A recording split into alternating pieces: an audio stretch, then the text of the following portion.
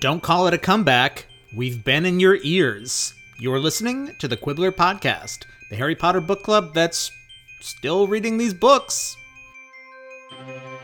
The sword's ours. We're Gryffindors, and it was Godric Gryffindor's.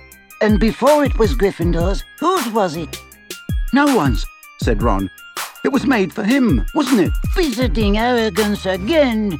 That sword was Ragnuk the First's, taken from him by Godric Gryffindor. It is a lost treasure, a masterpiece of goblin work. It belongs with the goblins. The sword is the price of my hire. Take it or leave it. I'm Heather Price-Wright. And I'm Alex Dallenberg. We are still reading this book. We just passed our 4-year anniversary. Of being a podcast? Yeah. Oh, that's right. In October 1st was Yeah. our first ever episode. October 1st, 2016. And then we slipped a time disc. What do you say? 4 more years? Kill me. Do not say things like that. Oh, by the way, if you were on the fence about whether this podcast was too liberal shill for you, oh boy, are you going to hate the rest of this book. Stop listening now because 2020 has radicalized us. So welcome back. We're indeed recording our first episode in the bad times. We were already recording in the bad times, and then J.K. Rowling went off the rails, and now we're in the bad times. But, you know, there's a light at the end of some of our She tunnels. kind of been off the rails. Okay, well, right. Hanging from the rails. She revealed the extent to which she had already driven off. She's a full rails. Gringotts roller coaster, but with no rails. Just a fucking mine cart. I can't get out of this metaphor. Yeah, Flying everywhere with no rails. Anyway, but here we are reading Harry Potter and the Deathly Hallows, which is blessedly book 7 in this morass of a series that we continue to try to love. Despite it all, this week we are reading the chapter called Shell Cottage, and you are going to hear spoilers and cursing. It's still going to be mostly fun, we think. You will also hear some adult themes. This week's adult themes are long walks on the beach, house guests, revisionist history, possession is 9/10 of the law, and, oh boy, gender reveals. So, glad to be with you again. And Alex, what happened this week? Man, when's the last time I did one of these? I don't know. I'm actually really worried about this. Let's see how it goes. Yeah. It was probably mid-May. Wow. I think probably the last time we recorded in Phoenix, we'd only been there for 6 weeks. But we're back in New York City now. It's true. Being very cozy. Drinking cider, wearing sweaters. It's fucking pumpkin spice season up in here, except we don't really drink pumpkin spice drinks. I'm just stalling because I'm really nervous about doing a summary, but okay. Here we go. In this week's chapters, Harry's at a cottage named after shells. It's called Shell Cottage. Why is it called Shell Cottage again? There's shells everywhere. Alex, on the it's beach, at the beach. Or are there shells inside the decor? Is it like a beach? Is it like beach vacation house where there's wine shells, glasses everything, that and, say it's beach o'clock, beaches. Yeah. Just reminders everywhere that you're at the beach. Don't worry, it's beach time. As if there's not a gigantic fucking ocean right outside. Because we are deeply basic people, we recently decided we wanted to buy some new drinking glasses and thought, what if they were mason jars? This is only partly true, but I was Googling mason jar drinking glasses, and there were a bunch of full sets of 12 to 18 mason jar drinking glasses that had either beach or lake sayings, and they were different on each one, and it was it's lake o'clock. Or fuck off, chill I'm at out. the lake. It's lake day. Sorry, I'm thinking about the lake. So, it was truly deranged. This jar is filled with lake water. Gillyweed. We actually banned mason jars from our wedding. Well, we didn't ban them, we just didn't use them. No mason jars were allowed, or natural twine. Or burlap. Or burlap. But That's anyway, true. Now we're thinking about mason jars for the house. I don't know. Anyway, no mason jars at Shell Cottage, which, fun fact, it's actually not. When Bill bought the place, he said, this is a shell of a cottage. I don't get it. Hell of a cottage. Nope. I'm taking that joke I out. thought you were going to say something about shelling out for it, which is a better joke. That is a better joke. He shelled out for Shell Cottage. So anyway, Harry's at Shell Cottage. God, There this are is shells. just already a steaming wreckage of a summary. He's spending time by the seashore thinking about his decision not to race Voldemort for the Elder Wand and instead go after the Horcruxes, not the Deathly Hallows, even though the book is called Harry Potter and the Deathly Hallows. So spoiler alert, he is going to find them eventually. Well, in fact, he already has a bunch of them. Yeah.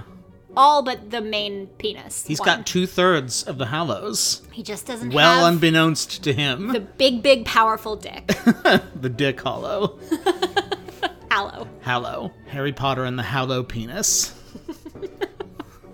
Fuck this. As she spits cider out of her mouth. How do we make this thing? I don't know. I don't know how this goes. Ron Sucks. Ron- Fuck Ron. Ron asks, everyone's just kind of post-gaming the decision, or pre-gaming the decision. I don't know. They're gaming out. They're gaming out this Horcrux strategy. At one point, Ron asks how they know if Dumbledore is really dead. Hermione says, like, don't be ridiculous, Ron, or something like that. Griphook, the goblin, says... We all remember Griphook's the goblin, right? Griphook says he's decided to help the trio break into Gringotts, even though the other goblins will consider it base treachery. But, he says, there's a price. Gold, Harry asks. Griphook says, I've got gold. My price is this is a direct quote from the book. My price is the motherfucking sword of Godric Gryffindor. Harry says, I would do anything for Horcruxes, but I won't do that. Harry says, you can have anything else from you want from the vault. Griphook says, I'm not a fucking thief, dude. The trio says the sword is ours. We're Gryffindors. It's kind of in the name, Sword of Gryffindor.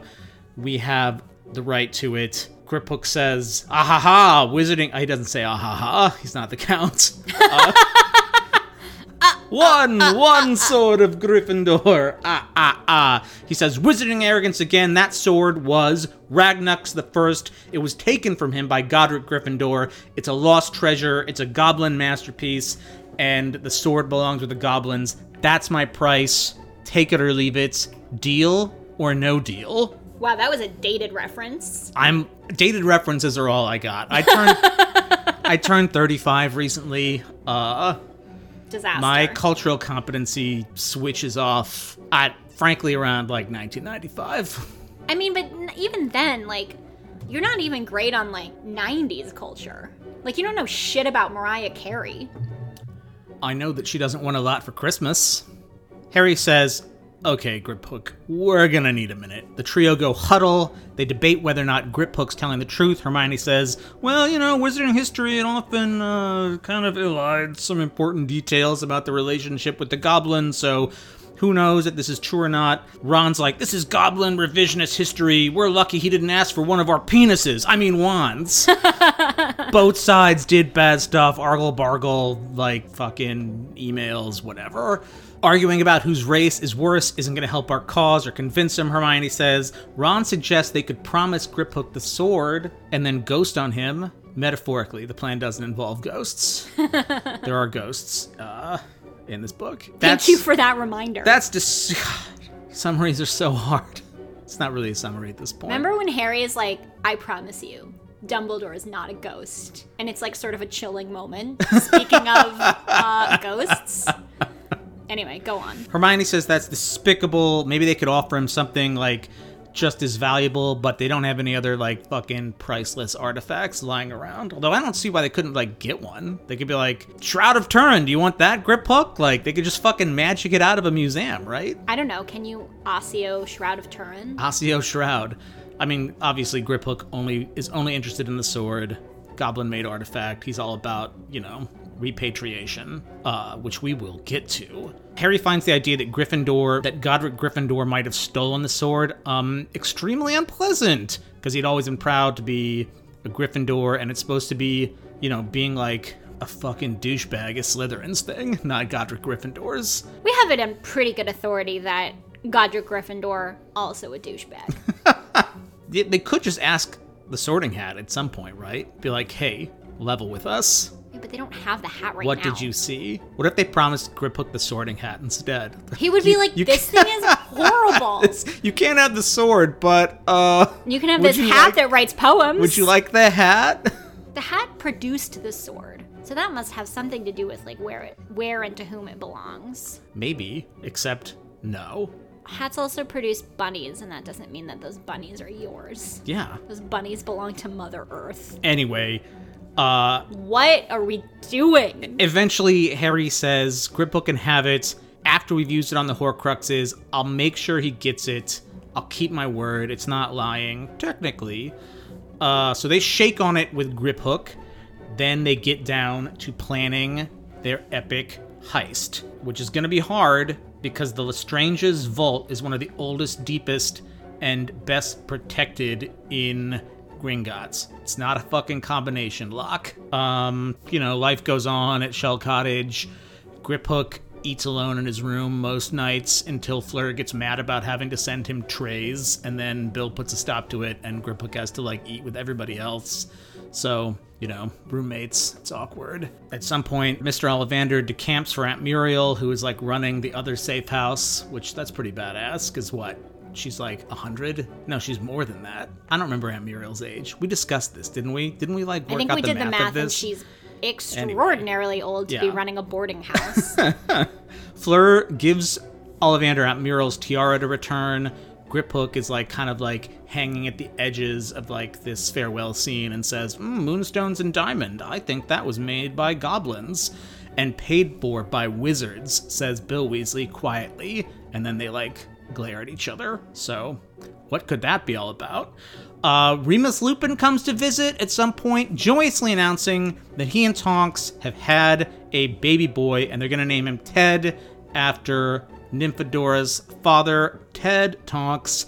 And also the baby's hair changes color too. Is Ted dead at this point? Ted died, right? Did he? Ted definitely dies. I just don't remember if we find that out now or later. Because he was He was with Bill. He was on he was on the run with Dean and Griphook. Yeah, and he's dead, and Dean and Griphook are in the house. Oh, how could I not remember this? R.I.P.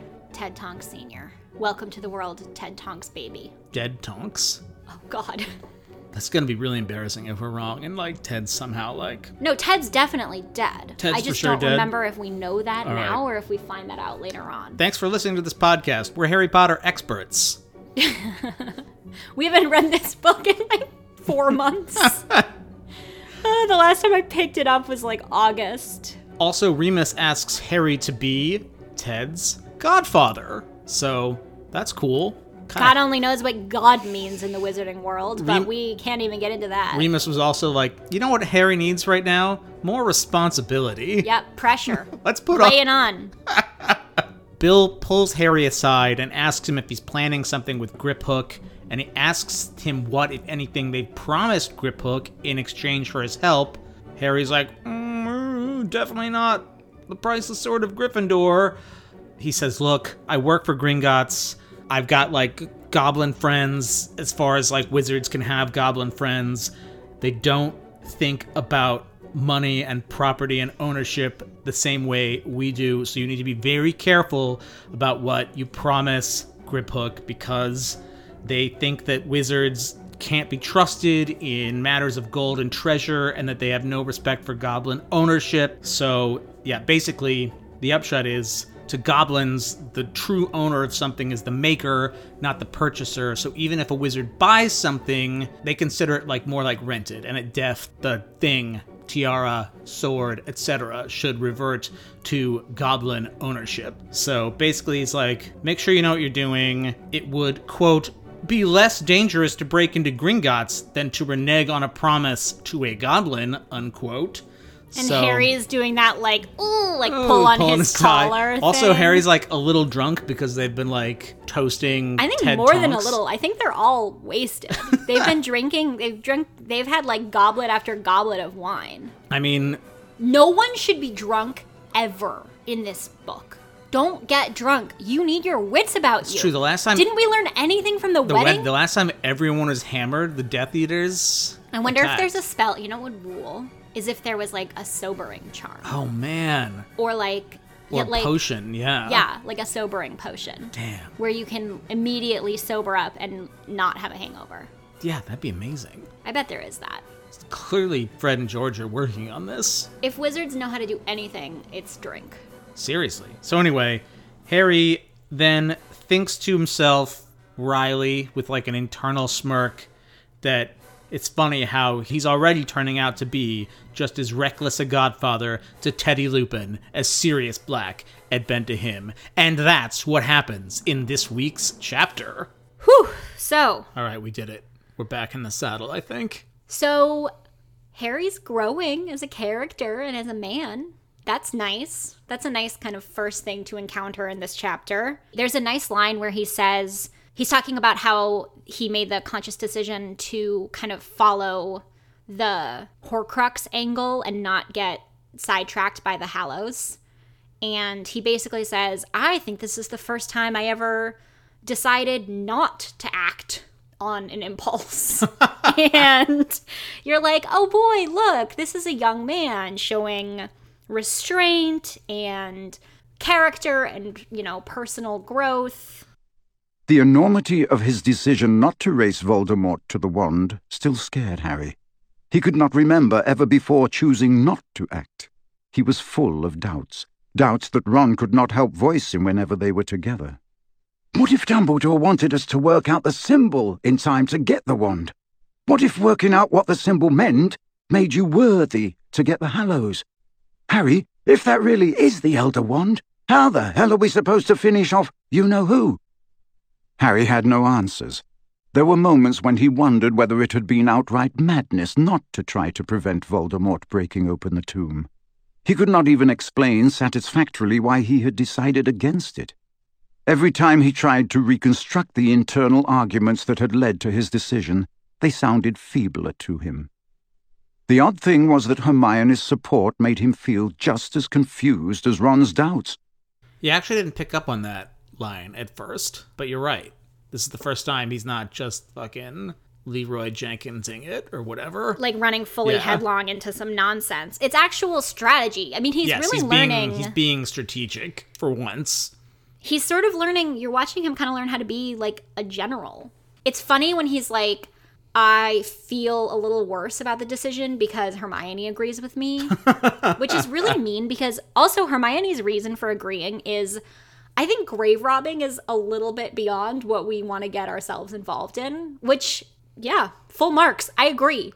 Don't rob your beloved teacher and mentor's grave, sir. I just think that's probably not the direction you want your life to be headed. Is it more grave robbing or grave borrowing? You open a coffin and you take something out of a corpse's hand. That's true. You can't just be like, hey, I'll bring this back. Yeah.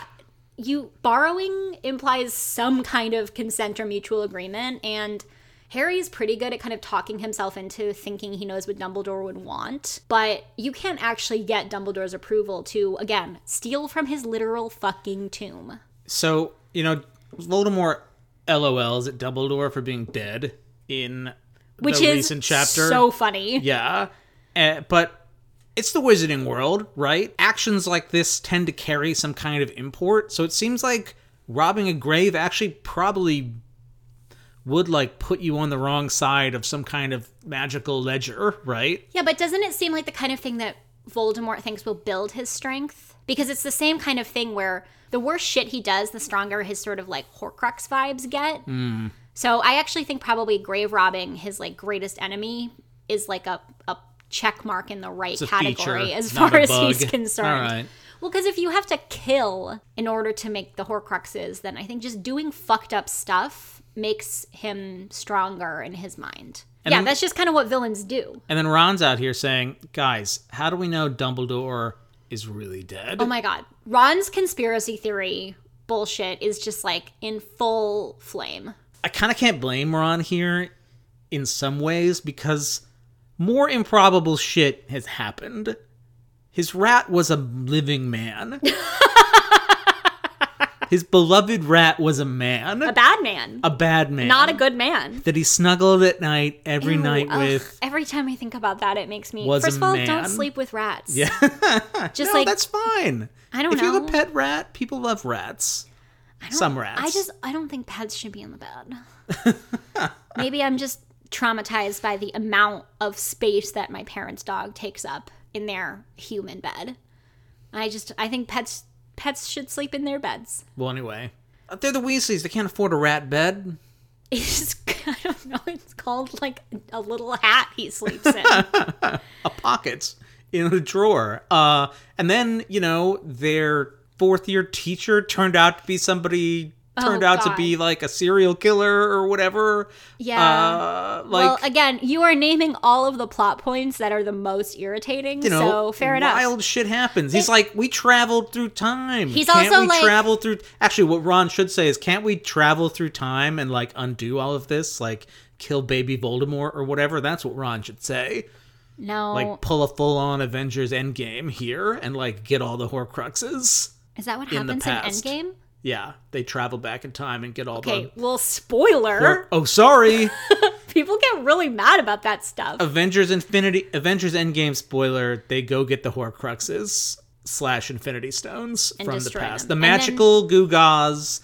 Who is a Goo-Gaw? What's that? Is that a thing? Goo-Gaws are just like widgets or like thingamabobs. A Goo-Gaw is just right? I've never heard that word. I think I read it in who's the New York Times... movie critic. He called them magical Goo-Gaws. So I assume... Who is it? The guy that wrote A.O. Scott. A.O. Scott. Anyway, the fucking the MacGuffins. No, it's different. Okay, we're getting really in the weeds here. The quest items.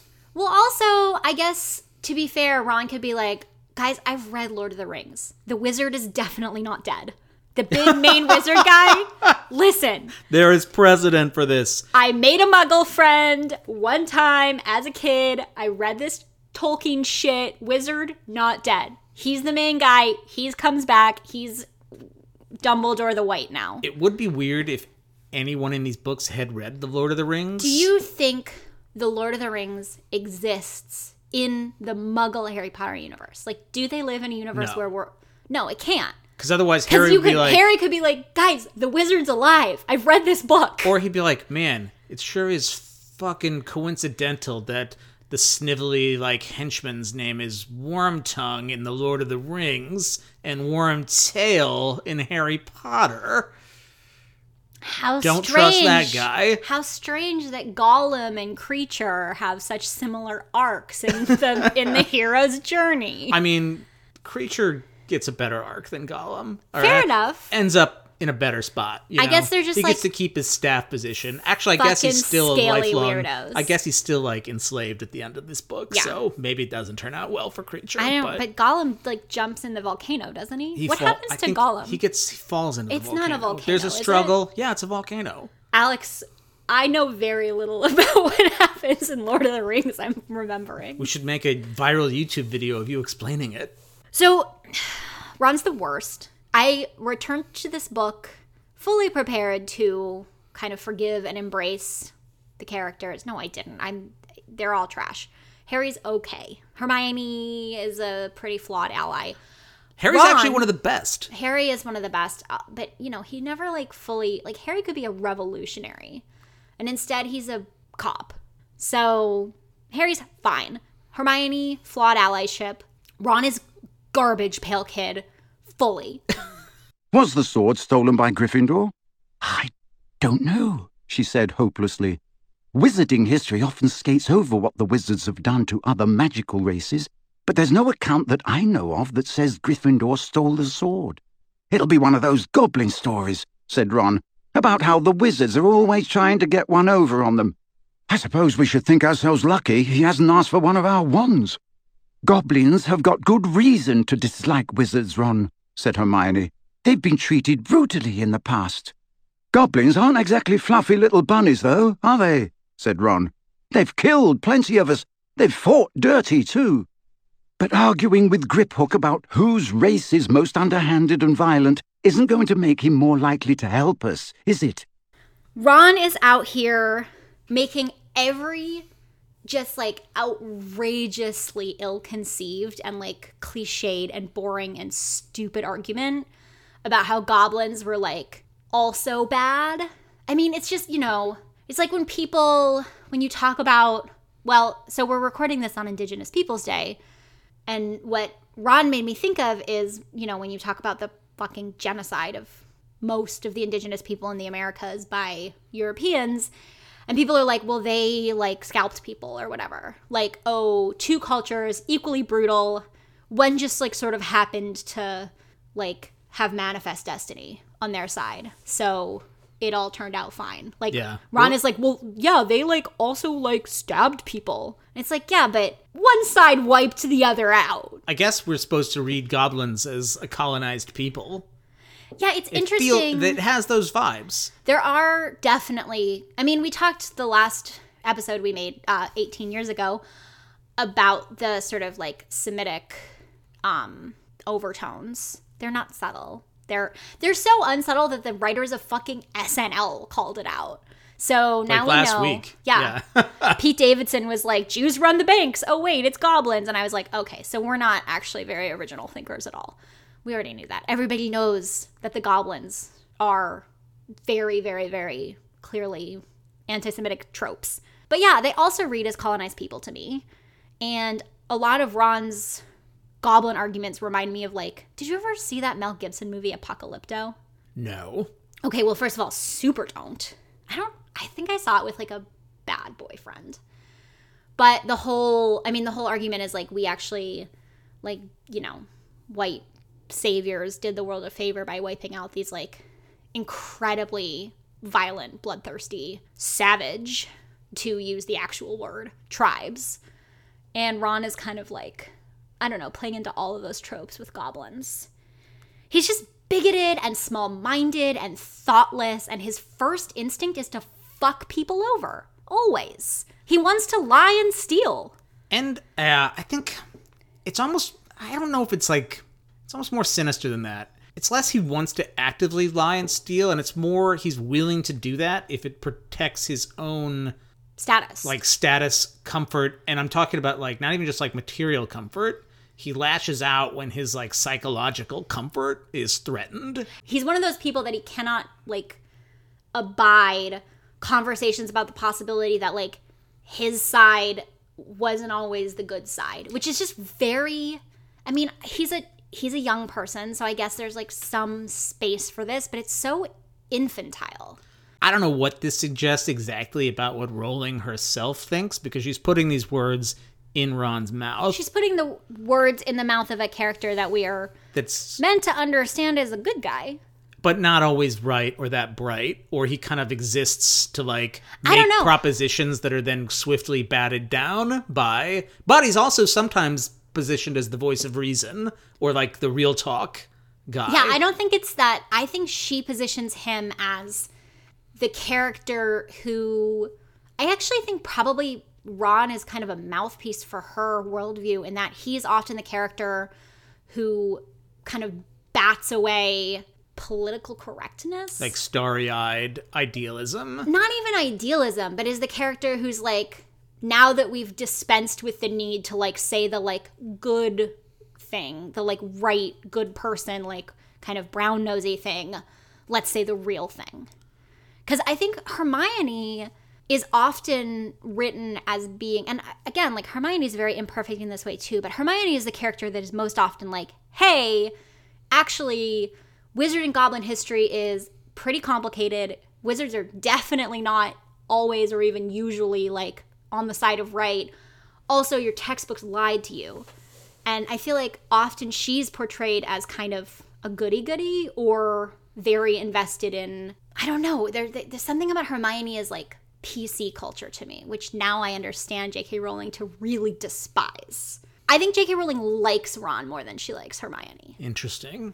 Like, there is more warmth. He is more flawed. That would track with her portrayal of many female characters in these books. No. Anyway, I think it's the thing that's been, and we're going to have to check ourselves, because the thing that's really hard about coming back to this after the sort of spring, summer, fall year trash that we've had as a fandom, as a culture, as a world, is it's just I cannot but hold her in ill esteem in all of the choices that she's made. It's going to be really hard for me to get back to a place where I can trust any of her authorial decisions as not sort of gross. Mm-hmm. So I think that's something that, we're just going to have to monitor, because I don't trust this authorial voice anymore. Right. And even as much as I'm actually really enjoyed this chapter and thought, I laughed out loud, I read a couple of parts to you, I thought it was really fun. This book is so fun, but reading it in sort of this new light, it's just I don't trust this person to be sort of, right about anything. And that's an extreme reaction. And so I know that that's an extreme reaction. Right. But I think that's why that's why the return is more challenging than I guess we expected. Yeah, that's really well put. And it's too bad because, there's a mind there. She's obviously, no one can be wrong about, well, I guess you could try, but very few people are wrong about everything. And the portrayal of... There's more than a mind there. There's one of the great literary minds of the 21st century there. We have to give her credit for having created something, awesome in almost every way. Yeah. Compelling and beloved. We cannot take that away from her. Right. So, I don't know. In so many of these, world-building things, she gets up to, 75 to 80% of the way to making, a really trenchant point. So she makes some interesting observations in this chapter. Maybe 75 to 80% is wrong, because, I want her to, get 100% to, where my opinion is, but I don't know. So maybe I'm, judging it too hard. But she makes some interesting observations about ways cultures can, fundamentally misunderstand each other, which are, fairly sophisticated, I would say, for a book for kids. You don't understand, Harry. Nobody could understand unless they have lived with goblins. To a goblin, the rightful and true master of any object is the maker, not the purchaser. All goblin-made objects are, in goblin eyes, rightfully theirs. But if it was bought, then they would consider it rented by the one who had paid the money. They have, however, great difficulty with the idea of goblin-made objects passing from wizard to wizard. You saw Griphook's face when the tiara passed under his eyes. He disapproves. I believe he thinks, as do the fiercest of his kind, that it ought to have been returned to the goblins once the original purchaser died. They consider our habit of keeping goblin-made objects, passing them from wizard to wizard without further payment, little more than theft. One of the main sources of friction between goblins and humans are notions of property ownership, and the wizards have, I guess, what you'd call a capitalist society, and goblins have this totally, even though weirdly, actually, this is starting to break down for me a bit, because also goblins run the banks, so... Well, that's because her cultural observations kind of aren't that trenchant, because often she doesn't pay enough attention to the magical creatures world building to realize that a lot of their ideologies are kind of diametrically opposed. So yeah, the goblin ideology kind of breaks down upon scrutiny, but let's just take this particular piece of their ideology, because there are interesting things to talk about here. So goblins have this totally different concept of property ownership, which of course it's interesting to be discussing this on Indigenous Peoples Day, because ideas around property ownership are a major flashpoint in early encounters between Europeans and Native Americans. And I'm thinking about this recently because I'm reading this book called American Colonies, which is part of the Oxford History of the U.S., part 1. So when the French fur traders are setting up shop in North America, they are striking deals with all these tribes and nations around the Great Lakes, and they're working in a mercantilist, early capitalist framework, and so they're giving nations different deals based on the distance from ports and supply and demand. Well, meanwhile, it's filtering out through the different nations doing business with the French that they're getting different prices, and in like the minds of political leaders in these nations, they're thinking like, well, you're not respecting me as much as my neighbors. So this causes like major conflicts with the French.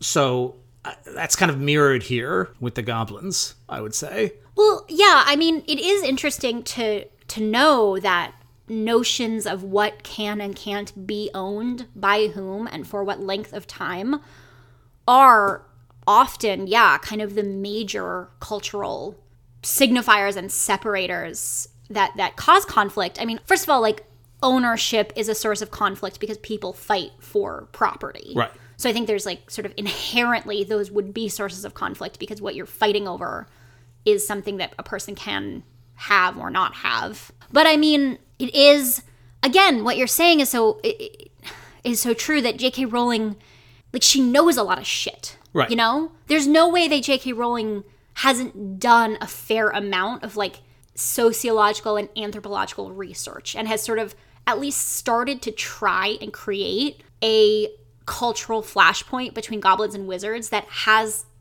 real historical kind of and veracity.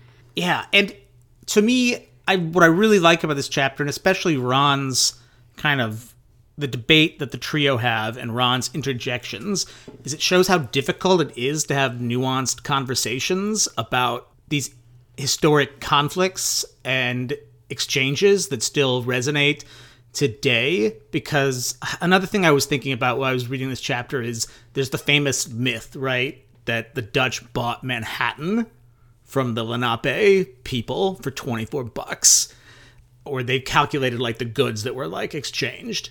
But I mean, the meaning of that transaction was totally different to both parties because the Lenape had like it was more like renting the area or like inviting the Dutch in because they didn't have these like really fixed notions of like, okay, well, the fence is here, so that's my land, that's your land. It was more like fluid.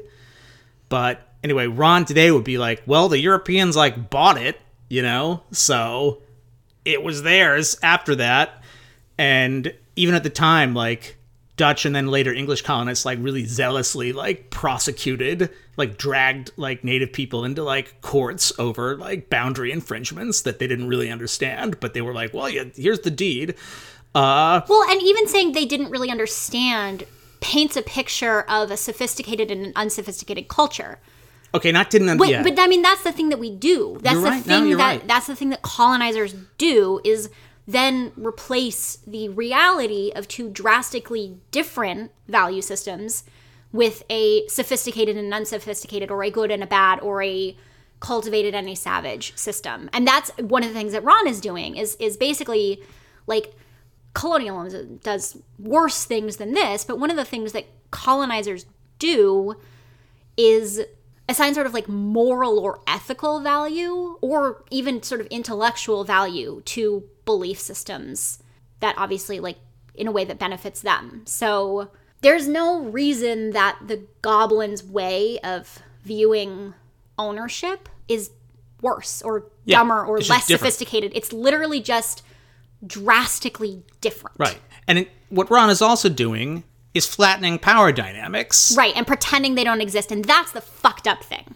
So, like, at first, the French or the Dutch, like, we have to remember, colonization is not necessarily, like, inevitable. Nobody at the time knew what was going to play out over the next 200 years, but, like, slowly the power imbalances became, like, very clear and were used to cement imperial advantage, basically, by the Europeans. So I think we don't get this explicitly from Rowling, but obviously the goblins lost these goblin wars.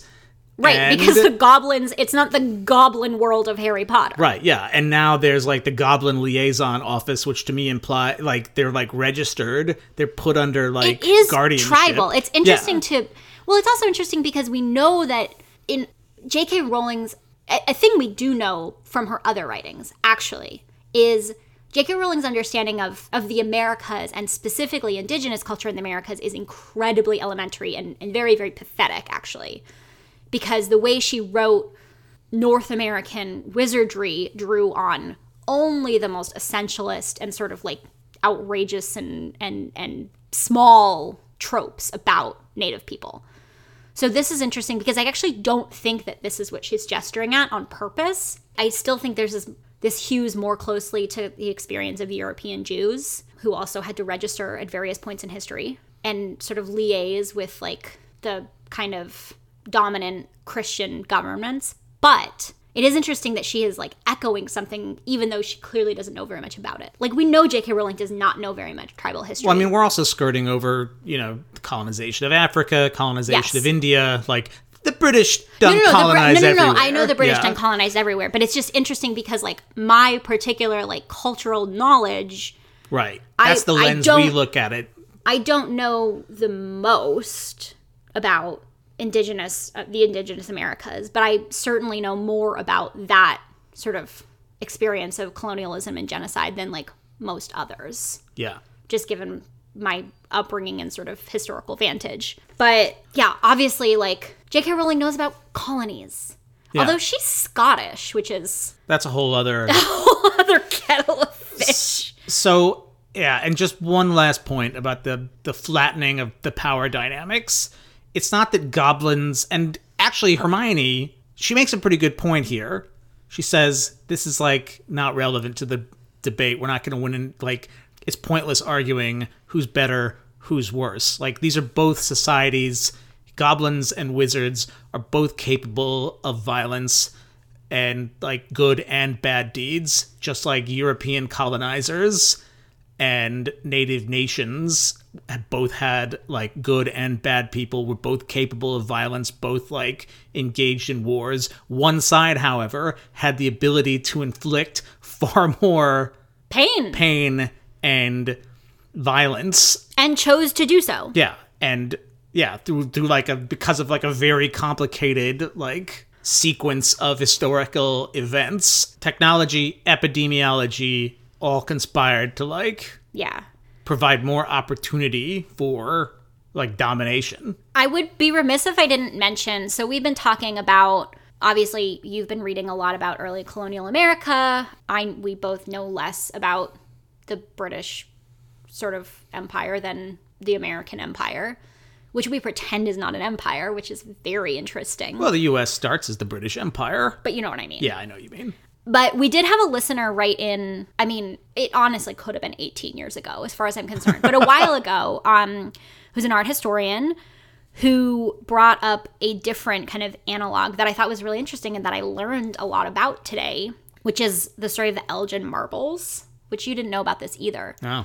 But basically, this was the marble friezes and statuary at the Parthenon in ancient Athens that was, I guess, quote unquote, bought by a British earl from the Ottoman Empire in like 1801 and brought back to Britain. And then or not even bought, but he had like a promissory note or some shit. And he took this like totally priceless ancient set of artifacts back to Britain with him. Then the British Museum bought it from him, and it's sort of been in the museum ever since. And when the modern Greek state was established, Greece was like, you guys like for sure looted those. Like, you don't own those. Those are Greek. And now sort of one of the great kind of like disputes over ancient art and artifacts in the world is about who owns the Elgin marbles. It seems to be public opinion sways pretty hard toward Greece owning them, which like is where I land, having done some research, because this fucking earl was like, oh yeah, no, the Turks, they wrote me a note that I own them. And all these like scholars of the Ottoman Empire are like, actually, this empire took hella notes. Like, we have all their papers, and this isn't there, and this is a kind of a big one, because these are some of the great artifacts of like the sort of antiquity of the West period. So I did think that was also an interesting, like the idea of how you own, because this is different from land.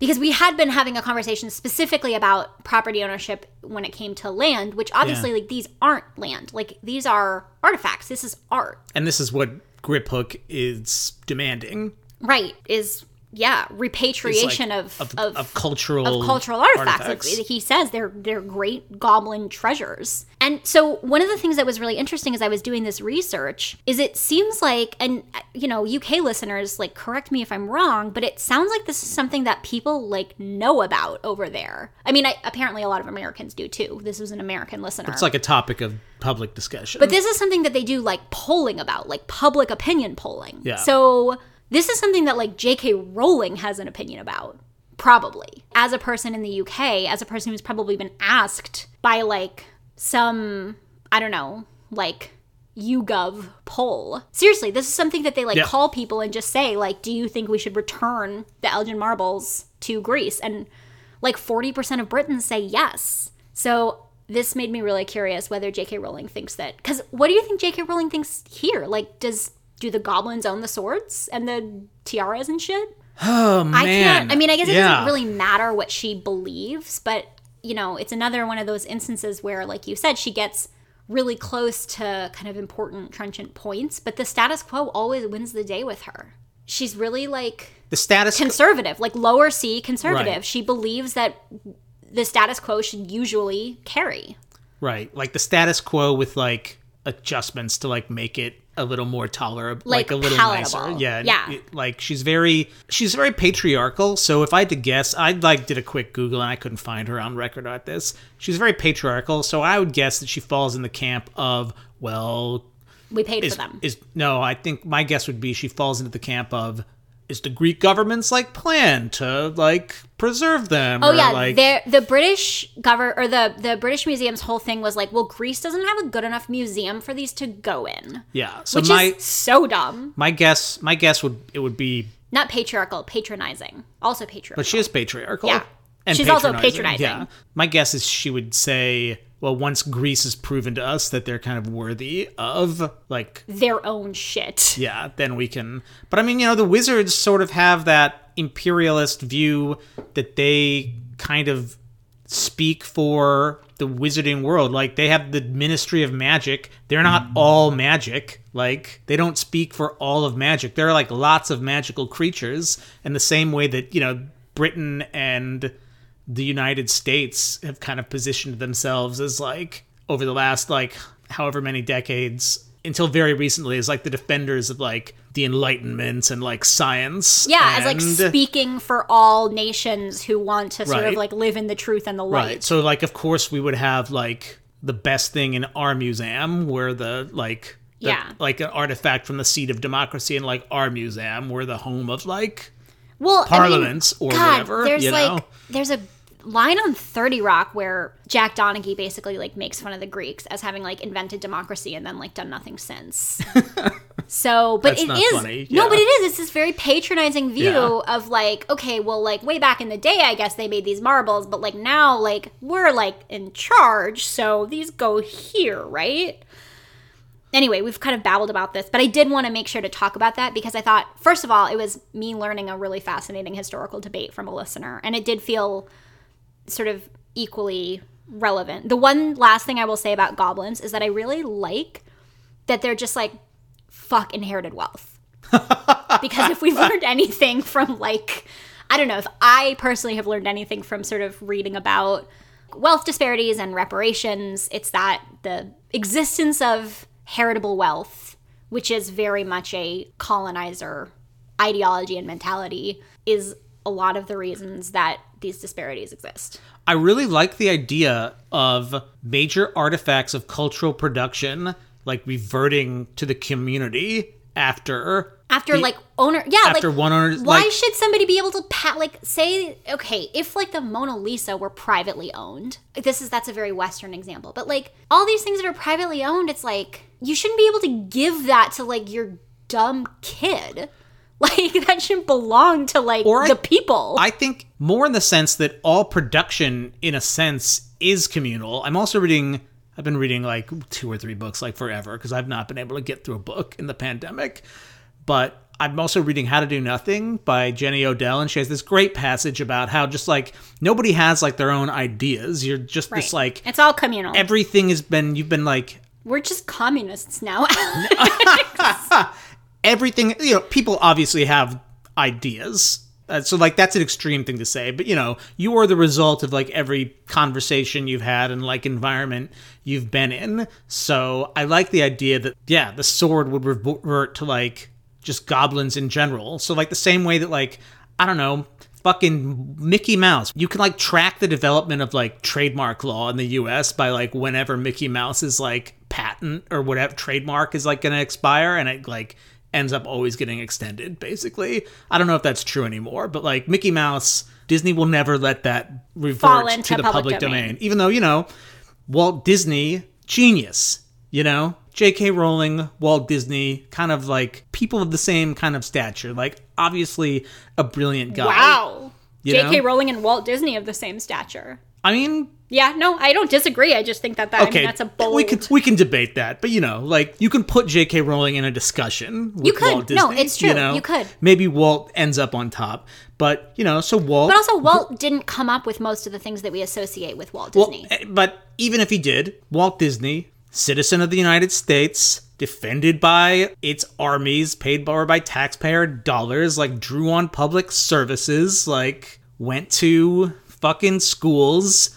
is like Walt's a product of American society, and the genius of like the trademark system is supposed to be you can benefit for like a set period of time from like your cultural or technological production, and then it reverts to everyone because we've all played a part in like building, we're all part of like this society. And the same way, like, J.K. Rowling should not be able to hold the rights to Harry Potter, like, in perpetuity and or her estate. Well, especially now, because, like, Disney's been long dead, and, like, nobody who thought of Mickey Mouse is, like... Yeah. Well, you could probably fact check me on this. Like, I'm sure some of the original Disney animators are, like, still around. But, Disney's heirs. And actually, one of Disney's... do you remember which Disney... is like made this point? Some Disney is his there's a Disney heir who is basically like my maybe it's his fortune niece or makes, something. It's his niece. Yeah, I think it is his niece. She's one of these billionaires who is like radically opposed to the existence of billionaires, and she's like, my money makes no sense. Yeah, she didn't invent Mickey Mouse, Yeah, like. Well, what's interesting that you're describing actually is like sort of trademark and patent law actually does kind of hew more closely, or when it works well, it does hew more closely to how goblins think about property. Because the person who comes up with it benefits, but you can't like pass on your patent as heritable property forever. Eventually, anybody's allowed to make a fucking toaster. Yeah. So the way we think about intellectual property is much closer to how goblins think about like physical artifacts. Right. But I mean, a lot of IP goes into making that sword because it's one of a kind. But also IP is like, honestly, like IP law is one of the reasons that like, for all we're bitching about, like American society has been particularly like entrepreneurial and innovative. And dynamic, yeah. And dynamic is because we don't let people just like only have one family be allowed to make toasters for the rest of time. Like, seriously, though. There's all kinds of nuances with trademark and patent law that I'm sure we're not even getting to, but... But, I mean, the thing is, like, and most people even agree that things like patent trolling, like, harm intellectual flourishing. Like, people trying to turn patents into a way to primarily get rich, rather than into a way to primarily have ideas, is, like, bad for innovation. The wizards are actually trolls. Patent trolls. Okay, well, we've gone broad here, and we're about to go even broader because we got to talk about this baby. And very specifically, I would like to talk about the fact that the first line that canonically queer character Remus Lupin utters when he enters this house is, "It's a boy." "Who is it?" Bill called. "It is I, Remus John Lupin," called a voice over the howling wind. Harry experienced a thrill of fear. What had happened? "I am a werewolf, married to Nymphadora Tonks, and you, the secret keeper of Shell Cottage, told me the address and bade me come in an emergency." "Lupin," muttered Bill, and he ran to the door and wrenched it open. Lupin fell over the threshold. He was white-faced, wrapped in a travelling cloak, his greying hair windswept. He straightened up, looked around the room, making sure of who was there, then cried aloud, "It's a boy! We've named him Ted, after Dora's father." Hermione shrieked. "What? Tonks has had the baby?" Yes, she's had the baby," shouted Lupin. All around the table came cries of delight, sighs of relief. Hermione and Fleur both squealed, "Congratulations!" and Ron said, "Blimey, a baby!" as if he had never heard of such a thing before. Yes, a boy," said Lupin again, who seemed dazed by his own happiness. And then he burns down Shell Cottage by lighting some dynamite. Full gender reveal situation. And gender essentialism has always been a major feature of J.K. Rowling's worldview, and it's been in the texts all along. Okay, so that means Remus is not canonically queer. He's canonically queer in my head canon. Head canonically He's head queer. canonically queer. Well, I don't know. I still view both of these characters as queer, and she can't take that away from me. No. I think that they have a pretty queer non-binary marriage, and now she was like, it's like she saw that. Meaning Remus and Tonks. Yeah. I feel like she saw that and she was like, oh, fuck, I gotta make these people straighter. I just realized I made an almost not straight couple. Yeah. Oh no, oh no, oh no, oh no, oh no. So we've got Lupin. Yeah, the very first thing he says is, "It's a boy." We all know now exactly what J.K. Rowling thinks about gender. And its rigidity. The other thing in her is worldview. The fact that Lupin consistently in this conversation refers to her as Dora. He has re-feminized her name. Motherhood has re-feminized her. So I'm gonna read something by a genderqueer writer named AJ Romano for Vox. They wrote about the whole J.K. Rowling fucking omnishambles earlier. Omnishambles is such a good way to put it. I think that's a Britishism, actually, so on brand. Anyway, they wrote about the whole J.K. Rowling omnishambles earlier this year, and especially about this moment in particular. So I'm just going to read a little bit from their piece, which was called, it's on Vox, it's called Harry Potter and the Author Who Failed Us, if you want to go search for it.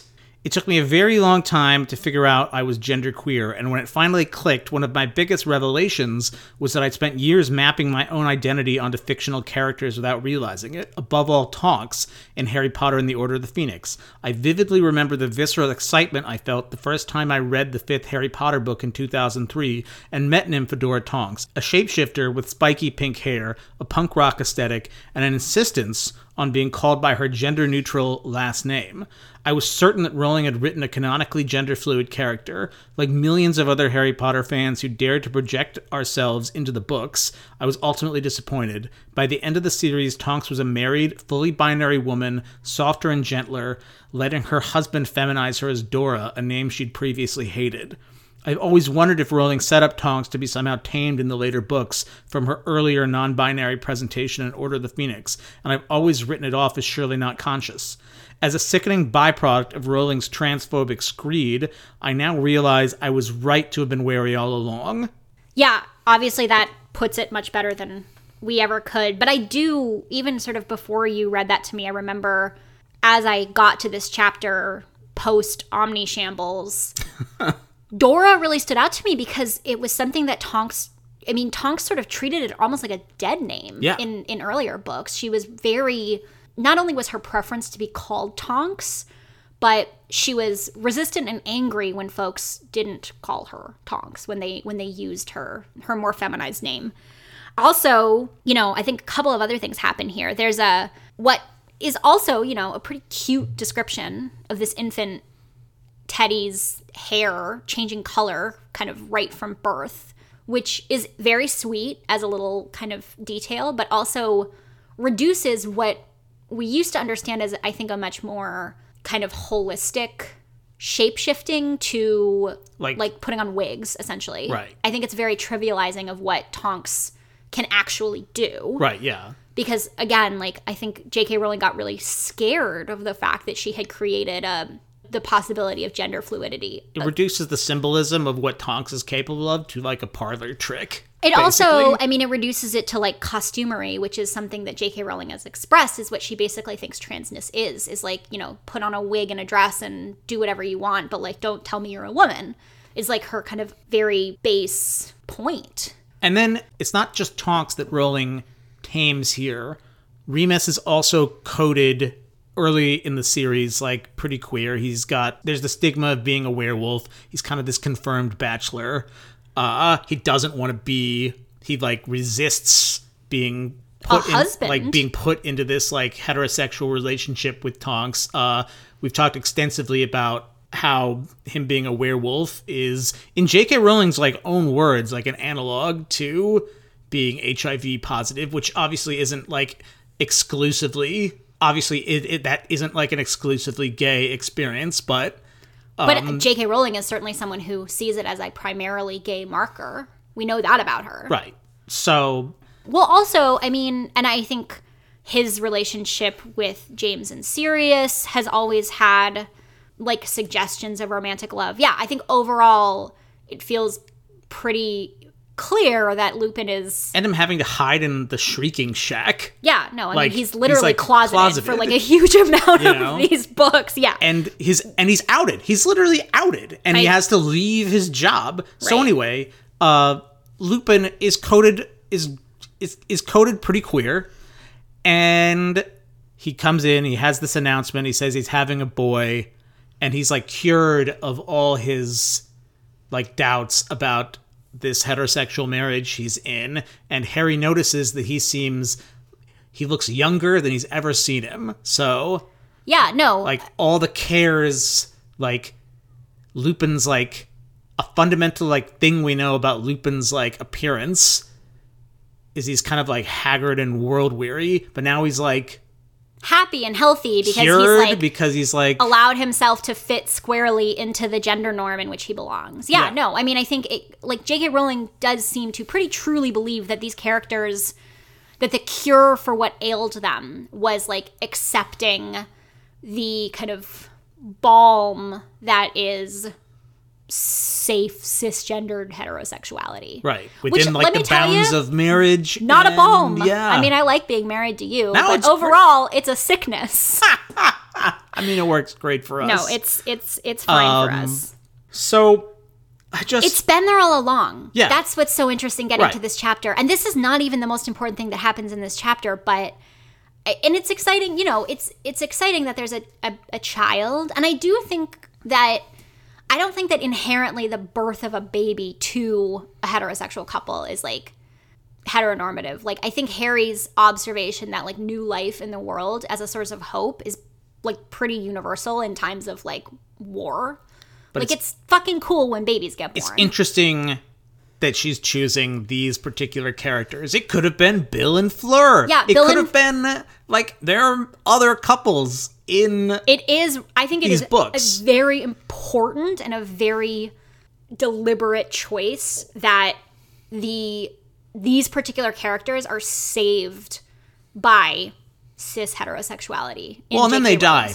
They don't actually get saved. Well, but they die happy. Yeah. And they die holding hands. I mean, their death is so barfy and maudlin. And the thing that I love the most in the world is that the Harry Potter fandom turned around and made Teddy Tonks like the queerest character of them all. Bless that. Honestly, with all my heart and soul, bless the fan art of Teddy Tonks, who is head canonically, fandom canonically understood to be like definitely not like a strapping young kind of like Ron type. Well, anyway, so when J.K. Rowling gets on boots up Twitter, we can't just say, "Oh, where did this come from?" Like, we know who J.K. Rowling is, and if you've read close enough, like it was always there. Well, so what I want to do now is take responsibility for the fact that I didn't always see it. Me neither. I think we can't sit here and say like, "Oh, it was always there." Like, we as cisgendered straight people, I never had to search for myself in these books. Hermione was like mapped onto me very easily. I even very, very, very nearly ended up with a Ron. Oh my God. By a hair's breadth did I miss life with a Ron. You know, bless him. But it was easy for me to see who I was, so I didn't need to struggle through kind of identification with these books. And so I didn't ever have this betrayal that Asia or Aja, apologies for mispronouncing their name if we're getting it wrong, but that they write about. So no, I don't think it's fair for us to be like, oh, we always knew. Like, I didn't see that. Yeah. No. I didn't think about gender in these books until I understood more about how J.K. Rowling thinks about gender, and until I started sort of thinking more about gender myself. Yeah, and yeah, no, you're I didn't have to do that. You're totally right. So I mean, yeah, I didn't mean to say like, oh, it's always been like we've always seen it there. It has always been there, but it's interesting, and this is where she does get. You could tell she's thinking about some of this stuff. I know, because she just comes down on the wrong side. Like, Harry has a similar experience with Godric Gryffindor, where he's like, man, I've always been really, like, fucking psyched to be a Gryffindor, and now I hear this thing that completely, like, contradicts my conception of, like, actually weird the world I live in. He's having, like, a meta moment of, like, God fucking damn it, I just can't have any faves that I believe in. You know, and, like... So, you know, she thinks about this stuff, and it helps us think that we can think about these things through the lens of these books. And it's also really interesting to be reading this in 2020 amid the, like, manifold reckonings that we've been having over the last 4 years with, you know, about... everything. Yeah, everything. Reading the final Harry Potter book in the final year, God help us all, the final year of the Trump presidency. Of America. Or of America. Yeah. Or honestly both, either. But like, yeah, this book in this moment is so... I'm ingesting all of it so differently. It's actually a really surreal feeling to feel so distant from the person I was when I first read these books, which I didn't have that experience when we first started. Or the people we were, the people we were 4 years ago when we read the first book. Books. No, yeah. the way that I see the world, like, honestly, I've come on a journey with these books. Like, I actually think that mapping this podcast to our own kind of, like, political and moral and ideological reckonings of the last 4 years is going to be a really interesting project someday. Right now, I cannot re-listen to them because all of it is like, ooh. I guess... Yeah, I've gained an appreciation of the way that, people who don't see themselves reflected in mass culture have to, like, pry open a window, basically. Right, exactly, to get a little bit of fresh air. To find a space. And I don't think it means we need to, like, divorce ourselves from these books or not engage with, like, mass culture, because people shouldn't, like you can't just secede from...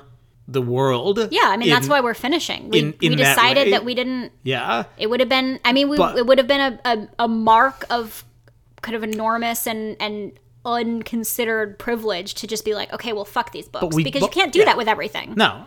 So, but we do... There is an onus on all of us to, like, read and learn and, like, question and discuss. Like, the books are there. They're out there. We probably can't expect them to be, like... I mean, we absolutely can't expect them to be roadmaps for radical change. Like, Universal Studios wouldn't have a theme park deal with, like, a fundamentally revolutionary text. No. You know what I mean? Mm-mm. Like, its success is self-selects for some of these problematic aspects that we've been talking about, down to, like, I don't know, the choice of... It's why Harry's, like, Harry Potter and not Hermione, like, frankly. Yeah. You know? I mean, all of her choices marched right toward a bestseller, and bestsellers are almost never... I mean, some of her... I mean, yeah, it's, like, more complicated than that, but...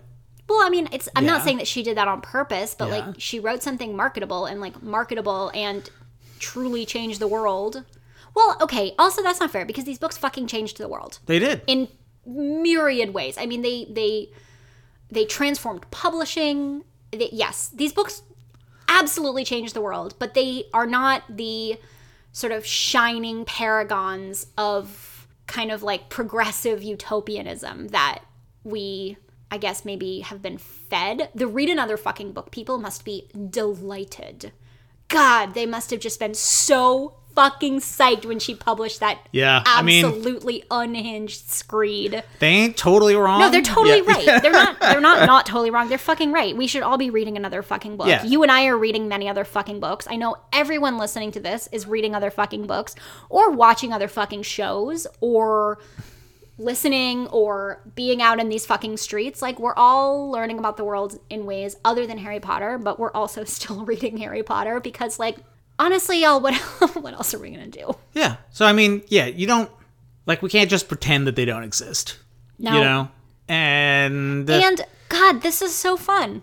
Yeah, it is fun. I'm still having fun. I'm sort of furious all of the time, but I'm still having fun. So while the books themselves often foreclose on radical possibilities, even though, you know, there's like the ones that we read into them, like, that matters too. Like, the way we read it, a book, and like interact with it, and like the discussions we have around it kind of Well, now you're just giving our podcast a lot of credit. transcend. No, I just mean in general. Oh, not we, you and I, but we. Yeah, the people. way the way the like the universal we, like, Yeah. that's I don't Those know. who engage. To me, that's what books are for. Wow, we came around to a really saccharine point. I guess that's saccharine, and I mean, I don't know. Maybe I'm just justifying why I have a Harry Potter podcast to myself. Like, We could have quit and we didn't. So I don't know. Times we are super almost quit.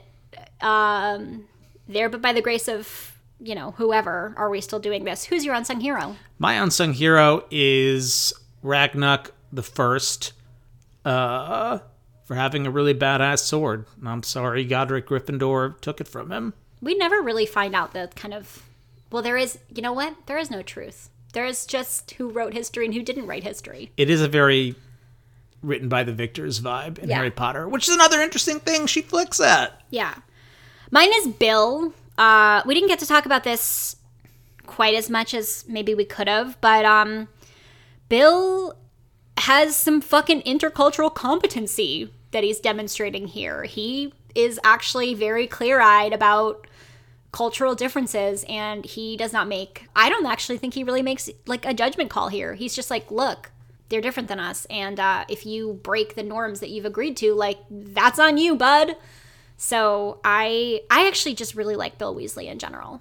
And in this moment, I think he tells Harry what Harry needs to hear. Harry doesn't listen. Harry almost gets trapped and killed by a dragon. And, you know, he has what's coming. Meanwhile, his fucking brother's like, goblins are suspicious of all wizards and think we plan to betray them at every chance possible. You know what we should do? Betray them. Betray Griphook. He's not thinking strategically. You need Ron's dumb. all magical Alex, creatures on your side. Even J.K. Rowling, I think, would agree that, like, Ron is just not the sharpest tool in the shed. He's not very smart. Oh my gosh. But I guess he makes up for it in being, like, fun and down. This week's episode is brought to you by the Sword of Ragnarok the First and or Gryffindor. Still sharp. Oh, God. The audiobook clips that you heard are courtesy of Penguin Random House Audio. They are from Jim Dale's performance of Harry Potter and the Deathly Hallows. Incidentally, Alex and I, the other cultural relic that we are currently partaking of is the long-running Fox procedural Bones, in which the alternate universe Harry Potter audiobook narrator Stephen Fry plays a very jolly psychologist.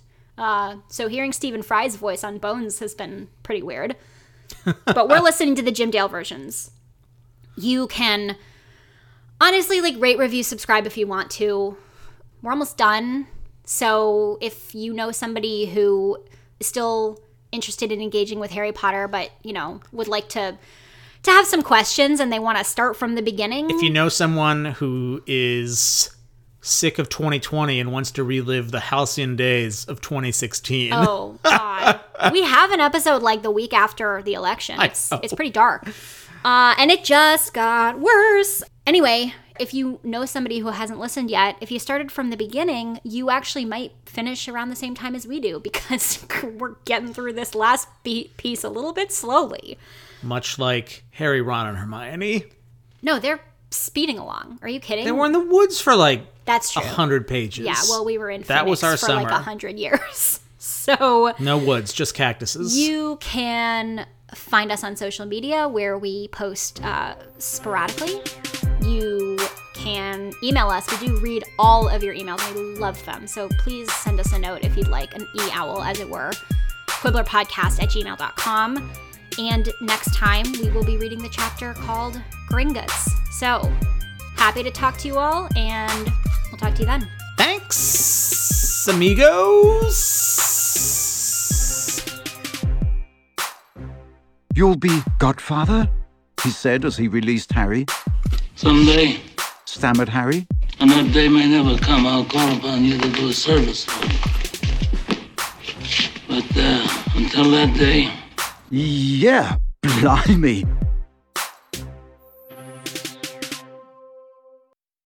It would be less dangerous to break into Gringotts than to renege on a promise to a goblin. Right, said Harry, as Bill opened the door. Yeah, thanks. I'll bear that in mind.